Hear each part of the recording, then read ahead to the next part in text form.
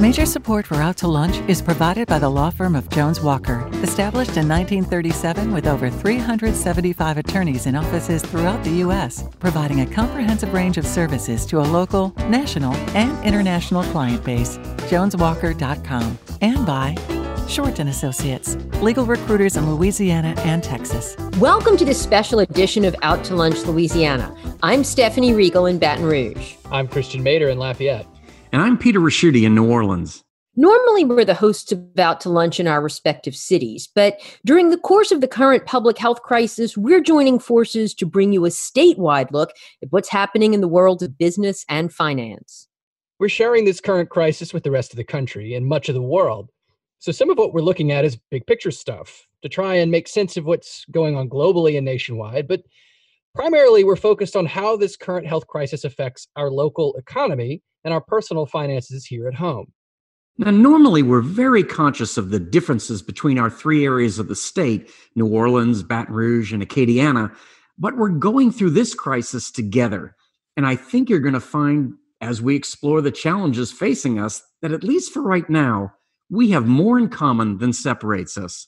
One of the things we have in common is none of us are actually out to lunch. We're all quarantined in our respective homes. Normally, I'd be hosting Out to Lunch Baton Rouge at Mansur's on the Boulevard. While Mansur's is closed for dining, they're doing pickup and delivery. You can get a number of Mansur's signature dishes. Your favorite one is probably available. The best way to enjoy a meal from Mansur's is to give them a call at 225-923-3366. In Lafayette, the restaurant that hosts us for Out to Lunch Acadiana, the French Press, is doing curbside takeout. You can also get meals delivered directly from the restaurant or through Waiter and Grubhub. The French Press now has a new family dinner menu, and you can reach them at 337-233-9449. In New Orleans, our regular Out to Lunch restaurant, Commander's Palace, is closed for now, but they're intending to reopen for pickup and delivery next week. You can find out more by going to their website, commanderspalace.com. If you live outside of Baton Rouge and everything you know about the city comes from what you hear or see on the news, you'd be forgiven for thinking that nothing goes on here but politics. That's far from the truth, and it's the reason the slogan of the Baton Rouge Area Chamber is, "There's more to Baton Rouge than you might think." For starters, there are more than 1,500 businesses and organizations that are members of the Chamber. The function of BRAC is to support those member businesses, help them grow, and make Baton Rouge such a great place to do business that other people will be attracted to start or move companies here. But what does a Chamber of Commerce do when there's no commerce?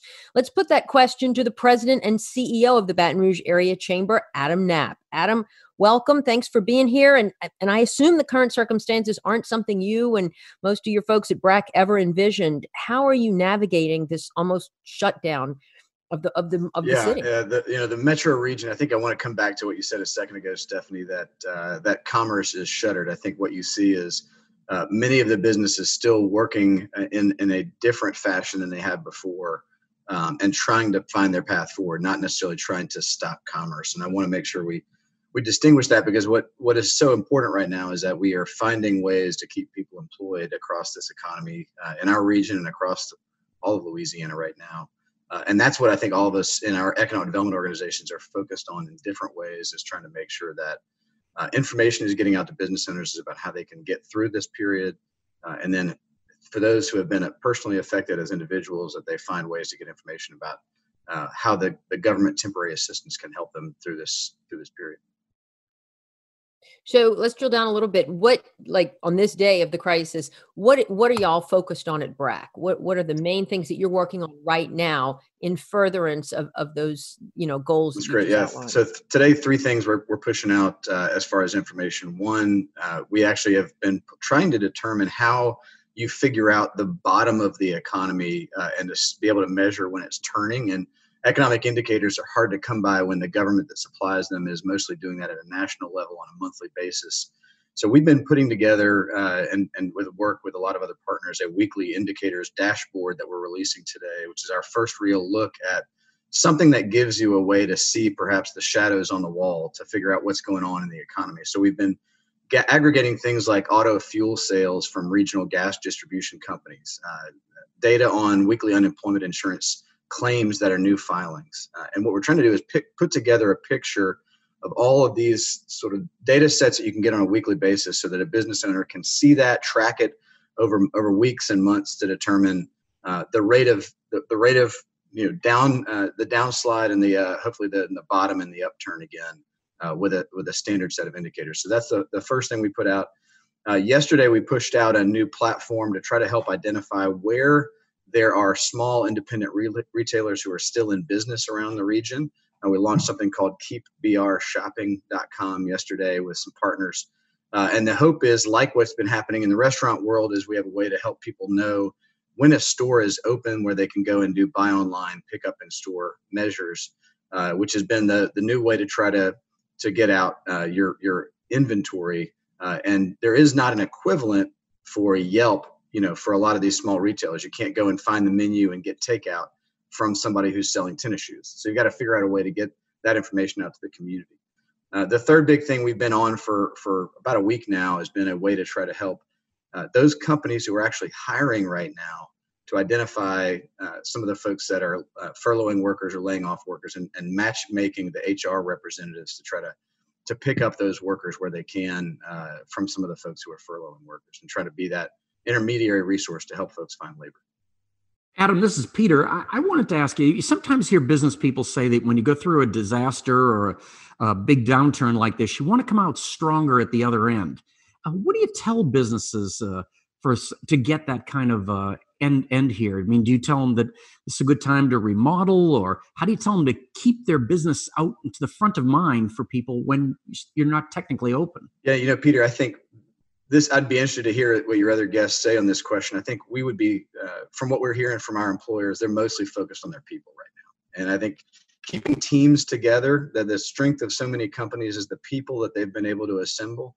And in a period where they may be, having folks disparate or remote, or even having, some tough choices to make about furloughing, I think those are the things they're worrying about, is making sure that they can reassemble their teams when the upswing begins.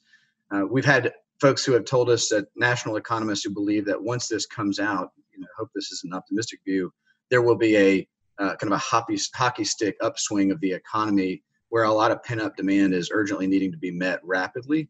And so a lot of companies who can be making sure that they have the teams in place to be able to catch that swing when hopefully it happens sooner rather than later.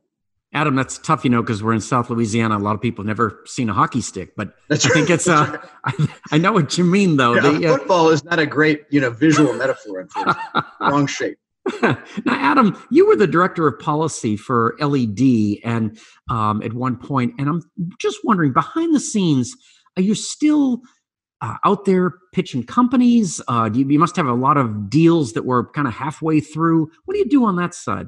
Yeah, it's interesting. We have been contacting all of our prospects that we were in touch with, a month ago, and on a case-by-case basis, talking to them or their site consultant about what's their decision time frame, how it's been affected. Obviously, a number have been put on pause or canceled until they see global demand pick up again. But we still have, we went through a project review list last week and still have a number of prospects who their time frame for a decision is going to be long enough that they're still preparing a decision that still may not be finalized for a year or two out. So we are this week doing a virtual site tour for a prospect in the metro region and trying to coordinate how to put that together.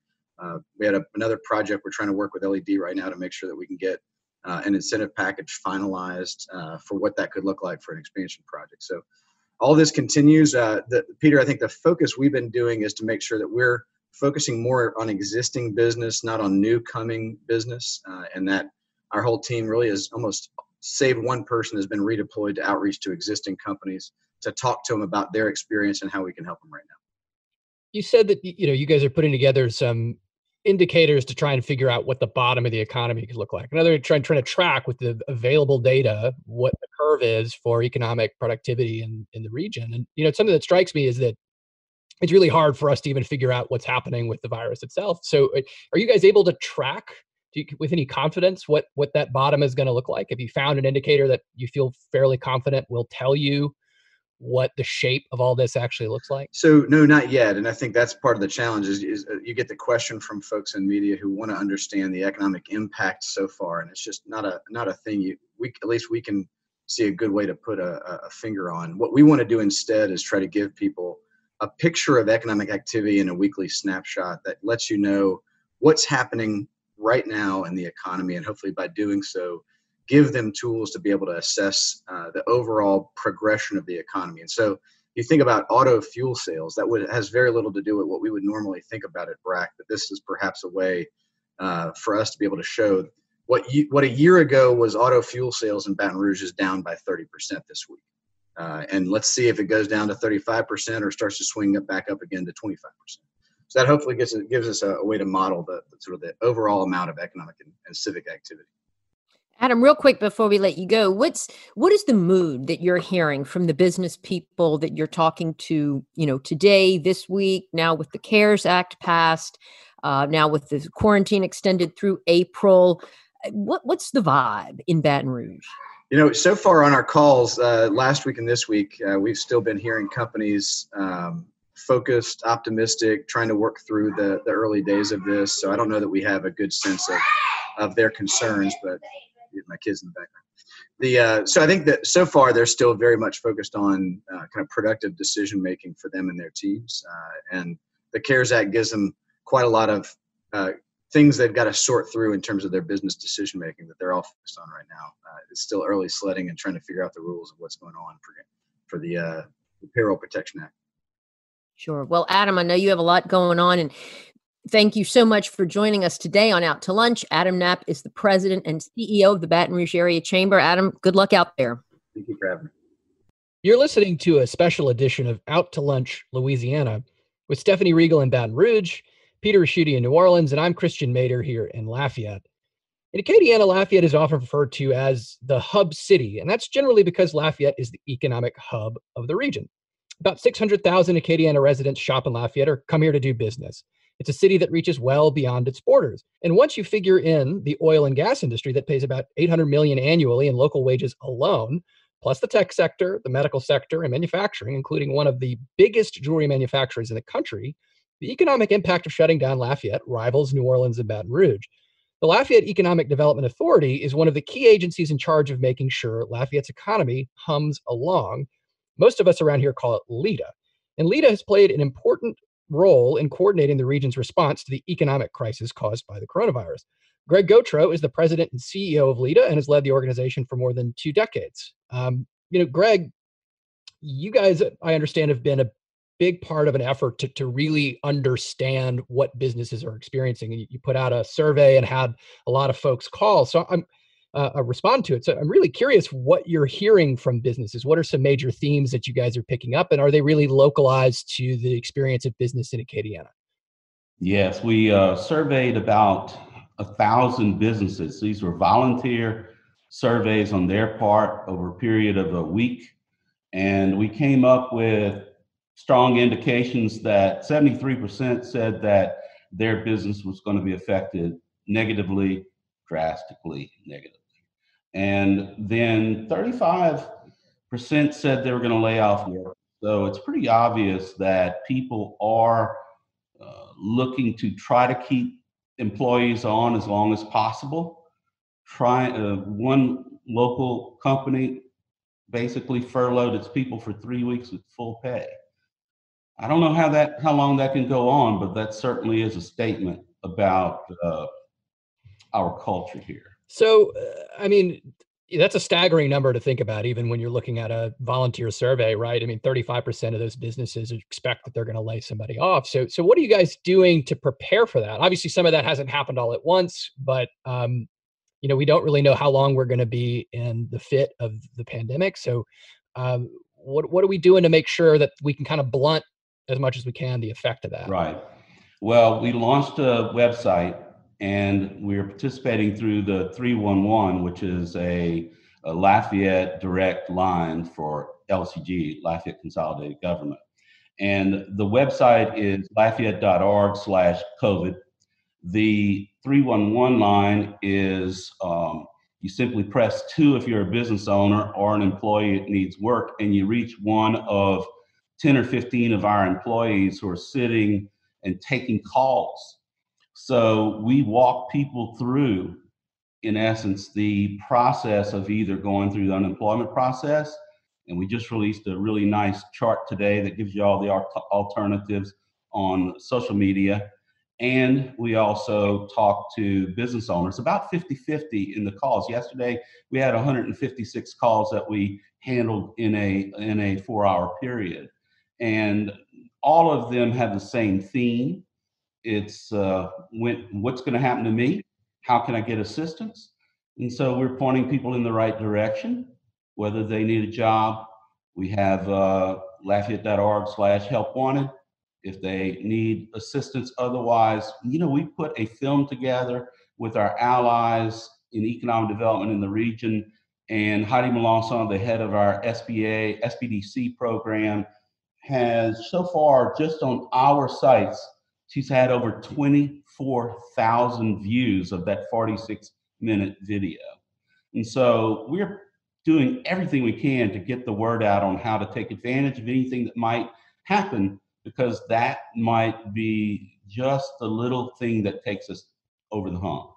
Greg, as Christian mentioned, the oil and gas sectors is really centered there in Lafayette where you are.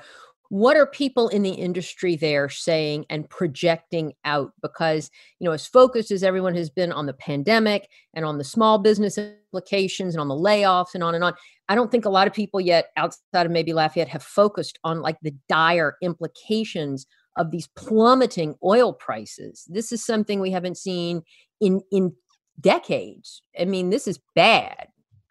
Yes, 1986 and then 1999. These prices compared to those days, this is absolutely a catastrophe for the industry, and in my opinion, for the country. And this is a big thought from a little place, but if we don't, I think when this is all over, we are going to become much of the nation isolationist. And I feel like if we don't address energy independence, medical independence, and manufacturing independence, we will have not learned anything. And those areas of the economy are basically the backbone of Acadiana's economy, and we're suffering. There's no doubt about it. Oil and gas, the 1-2 punch basically is demand, worldwide demand is cut considerably, combined with the price war going on between Russia and Saudis. And that puts us at historic lows. And Greg, you are in fact fighting 2 wars at the same time. So congratulations. You're actually having a tougher time than the other 2 guests in a way. I've been through these cycles in the oil business, and one of the things that always got me was they try to keep people on. You mentioned 3 weeks paid furlough and such. But if companies have told me that what's worse than having the phone not ring and having no business is when the other side comes along and you're getting a lot of business and you have to turn it down because you don't have the skilled workers. I mean, they've been through these cycles before. What do you tell them? I mean, they can't afford to keep paying people forever. That's right, Peter. And, the economy, the oil economy has been cyclical. And so the average age of an oil field worker, the last time we went through this was over 50. I think this time around we have gained traction in the workforce, because of the fact that so many programs were put in place to bring people up to speed in the oil industry, skill sets that lend themselves favorably to other industry, but are a little specialized. So I think what we've done is create a mechanism through our community colleges, which really didn't exist the last time we went through this in 1986, that can get people up and running, people up and trained quickly and businesses up and running more quickly. That's a bright side. And I think you mentioned these are very skilled folks that are out there. It's not our vision of what the oil field looked like, 50 years ago. What about trying to find diverse ways in the economy to keep the workforce. I'll tell you one thing, Greg, that you know better than anyone is that people in Acadiana don't want to leave. No, we obviously lead the country in people that are born here that want to stay here forever, for all their lives and thereafter. So it's amazing to me how we are so resilient. We've got businesses that are immediate. We did a seminar done by 4 businesses that have immediately taken their business online. They're making money, they're surviving. It's a matter of survival right now. You don't have to get rich, obviously. It's just a matter of trying to survive long enough to see the end of this. We track the economy very closely through our economic performance index. We know our high and our low in the last 20 years. We take 16,000 data points, combine them into several indicators. Those indicators keep track of our economy. We are able to tell you where we're at. In the next quarter, we'll be able to tell you where we were here and so forth. So we'll be able to keep track of what's going on, and hopefully we can just do enough from the government side to keep people afloat. I'd like to ask you a little bit about, I'm sure you guys are working to unpack or sift through what the CARES Act is going to mean, that the $2 trillion federal stimulus. And, something that I haven't been able to really wrap my brain around just yet is how the structure of the bill would say meet the problem in Acadiana where it is, namely to the extent that the bill might target or have benefits directly for the oil and gas industry. Have you guys really started to get a handle on how this might help those firms specifically get back on their feet? We've got a task force of business leaders, political leaders, staff members who are obviously well qualified, CPAs, attorneys, economists, et cetera, that are analyzing the package. The proof's in the pudding. When the rules are written, that's really when we're going to know what we can do. And so if you look at our social media, we're putting out what Senator Cassidy says. We're putting out what our congressman's going to say at a town hall meeting, even Garrett Graves' seminar coming up. We're making sure that everybody gets to see that, and try to be as informed as possible. But really, you don't know till you know. And so on our website, we put what's been vetted and what's been proven. And so until it gets there, you're not gonna know the truth, because we're only gonna put that up when somebody says, these are the rules, here are the forms, go. Greg Gautreaux is the president and CEO of the Lafayette Economic Development Authority. Greg, thanks so much for joining us on Out to Lunch. Good to be here. You're listening to a special edition of Out to Lunch Louisiana with Christian Mader in Lafayette, Stephanie Regal in Baton Rouge, and I'm Peter Raschuti in New Orleans. In New Orleans, our last total economic collapse wasn't all that long ago. In 2005, Hurricane Katrina brought the city to a standstill. A large part of New Orleans' economic recovery from that shutdown was driven by a Louisiana state initiative. It was called Katrina Small Business Recovery Program, and that program was headed up by Michael Hecht. Michael is now president and CEO of an organization called Greater New Orleans Incorporated, a kind of supercharged chamber of commerce. Michael, I know you're self-deprecating about your role in saving New Orleans after Katrina, but a lot of people credit you personally with saving small business in the city. Today, we're looking for someone to tell us what to do to save small business in Louisiana and beyond. So, Michael, this is no time for modesty. Do you have an idea for a grand plan that could save small business that is shut down? Yeah, cash. Look, the experience, Peter, first of all, thanks for having me today, and it's great to be here with my good friend Greg and my cousin Adam. The reason that I have all this experience is that it goes back to when I was actually a small business owner or a restaurant owner. My first disaster was the .com crash of 2001, and we were in San Francisco, and we saw our revenues drop 40% year on year. Then my next one, of course, was 9/11, where I ended up running the Small Business Assistance Program for New York City under Mayor Bloomberg, then came down and did something analogous, but on a much bigger scale for the state in Katrina, and now this. And I guess what I'm telling people is that we've been to this rodeo before. This is just a different bull, but the riding technique is the same. And for any small business that, depending on who you talk to, is usually running on 2 to 4 weeks of working capital, clearly what businesses need is cash.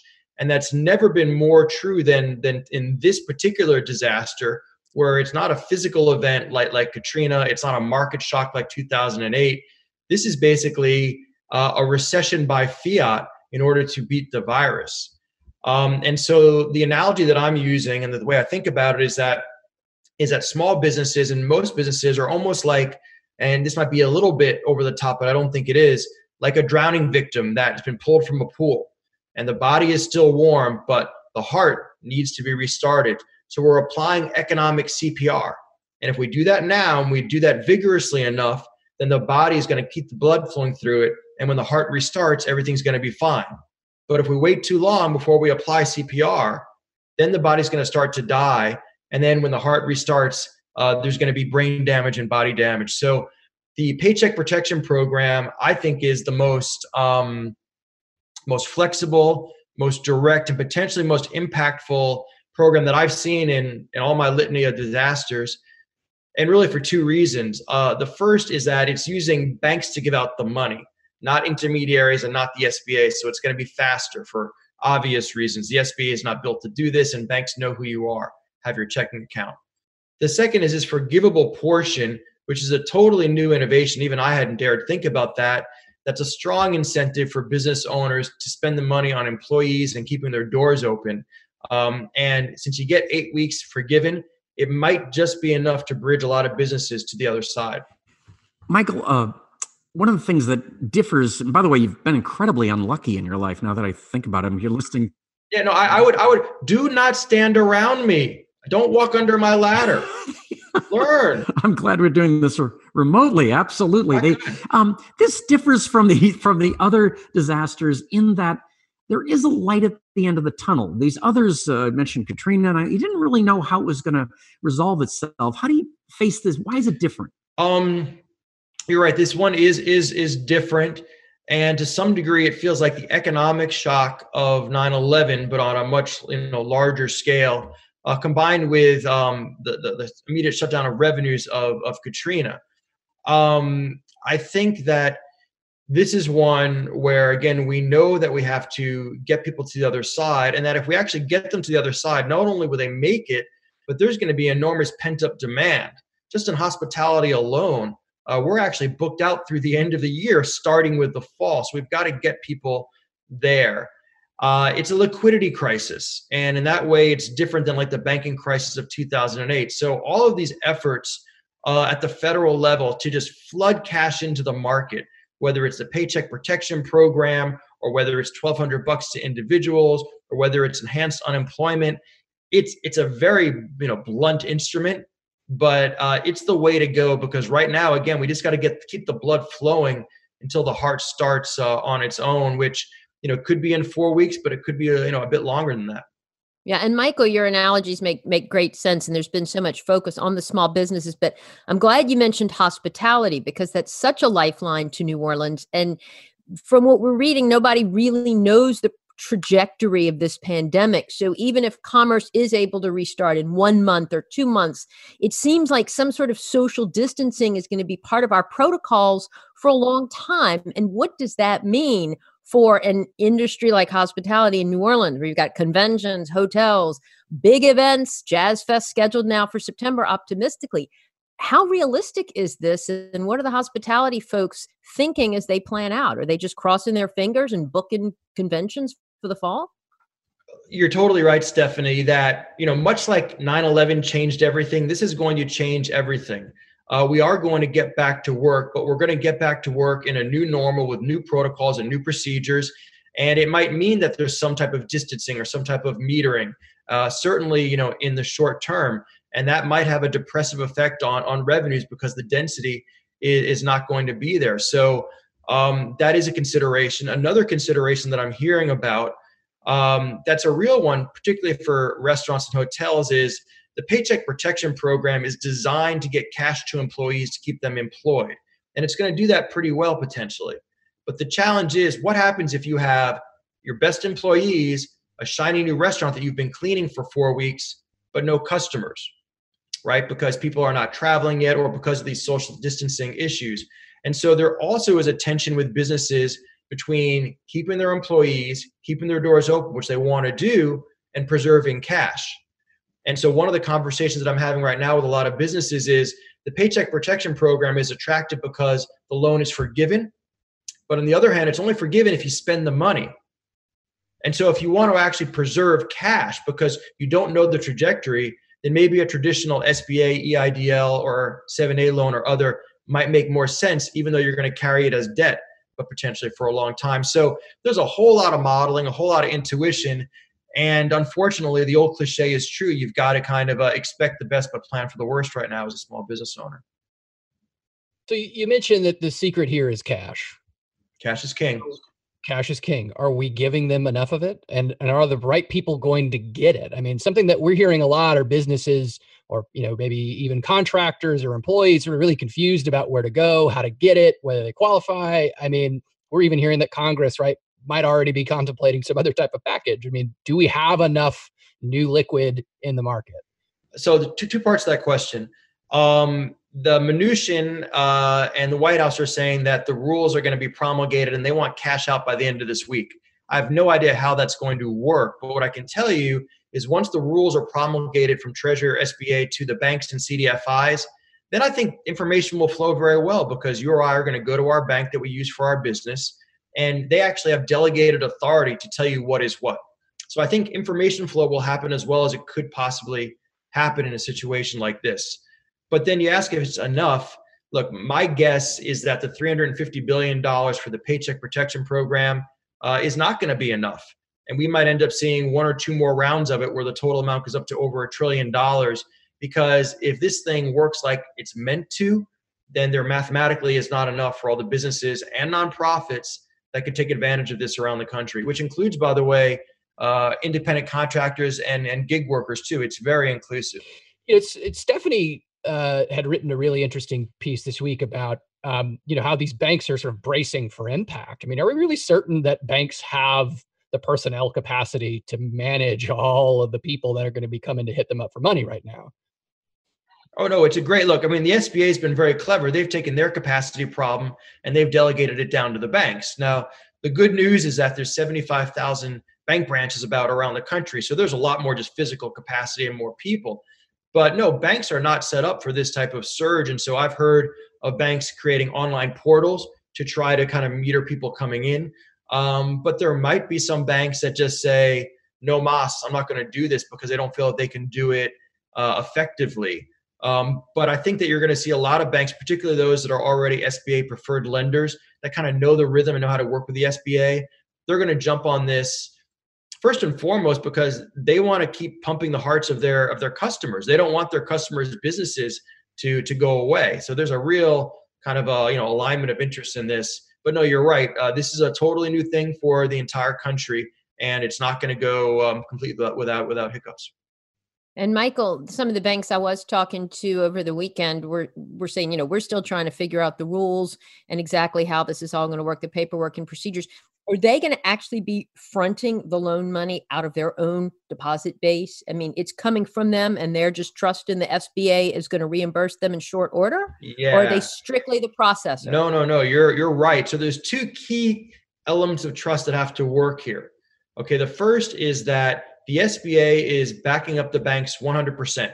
In other words, totally de-risking the deal in theory.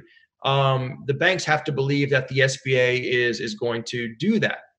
Okay, then the second thing is that they are lending off their own balance sheets. It's their own bank's capital. So when the 8 weeks is forgiven, they then need to be reimbursed by the feds, by the SBA. So they have to believe that the SBA is not going to come in and audit a loan and say, oh, you technically did something wrong. We're not going to pay you back. So there is a degree of trust and risk there as well. And then I guess finally, as the business owner, you have to believe that this whole forgiveness deal is actually going to work. So there are elements of trust and interdependencies here, but it is the key thing. And the reason why it will work at all is that it's banks lending their own capital. Michael, this differs from the other disasters that you did such a great job on in another way, and that is the fact that it's not the bulk of it isn't in one particular region of the country. This is worldwide. After Katrina, we got a lot of sympathy. People sent us money and everything else. Everybody's going through it now. Yeah, it's different, and I think it's more than that. I was thinking, Peter, about this. This is probably the first event in the history of the world that the entire globe has experienced together and really on somewhat equal footing. This isn't even different than a war, which still was regional and had kind of different sides. Everybody is going through this. And so, no, we're not going to have the slingshot effect that we had after Katrina, where the rest of the country was back on its heels because of the recession, which we missed. We didn't have our houses go upside down with our mortgages because we didn't have houses. And it also is not going to be a situation where we received $140 billion of stimulus and the others didn't. So, our competitive advantage coming out of this is going to be how well we pivot, how we are more resilient faster than other places around the country, and how we come up with products and services that others need. And that could be everything from products that are medical products, and we have companies now pivoting to do things like making PPE, to even medical breakthroughs. You got to remember that Tulane, which where you work, was key in helping to beat Ebola. And they've got actually some great science in infectious disease. It's why Tulane was founded, the medical school anyway. And so we're likely to play a key role in coming up with the therapeutic treatment or the vaccine for coronavirus. So no, this is very different. And not only are we going through it with everybody else, but we have the added impact of what Greg was talking about, which is a total cratering of the oil market. So very different dynamics. What I feel good about, and I think everybody here would agree with, is that there's no place in the country that is more emotionally and kind of experientially equipped to deal with this than Southern Louisiana. We come together, we don't panic, and even while we're trying to kind of like land the plane, we're still trying to build a better plane. It's just like second nature for us now. Michael Hecht is president and CEO of Greater New Orleans Incorporated. Michael, thank you so much for joining us on Out to Lunch, Louisiana. Yeah, thank you so much, Peter, Stephanie, Christian, and my good friends, Adam and Greg. Thank you, everybody. Take care. And thank you for joining us for this special edition of Out to Lunch, Louisiana. We edited these conversations to fit into the time slot here on your NPR radio station. You can hear longer versions of these conversations wherever you normally get your Out to Lunch podcast. If you're not an Out to Lunch podcast subscriber, search for Out to Lunch Baton Rouge, or Out to Lunch Acadiana on your podcast app. The producer of our show is Grant Morris. Our technical director is Eric Merle. Photos from the show on our website and social media are taken by Jill LaFleur. I'm Stephanie Riegel in Baton Rouge. I'm Christian Mader in Lafayette. And in New Orleans, I'm Peter Raschuti. We'll see you here next week for more Out to Lunch, Louisiana. Until then, if you're in an essential industry and still going to work, thank you, and remember to take care of yourself. If you're not going to work, please stay home and stay safe. Mitchell Foreman wrote and performs all the music on Out to Lunch. You can hear Mitchell's music anywhere great jazz is sold or streamed, and at mitchellforeman.com. Major support for Out to Lunch is provided by the law firm of Jones Walker, established in 1937 with over 375 attorneys in offices throughout the U.S., providing a comprehensive range of services to a local, national, and international client base. JonesWalker.com. And by Short & Associates, legal recruiters in Louisiana and Texas.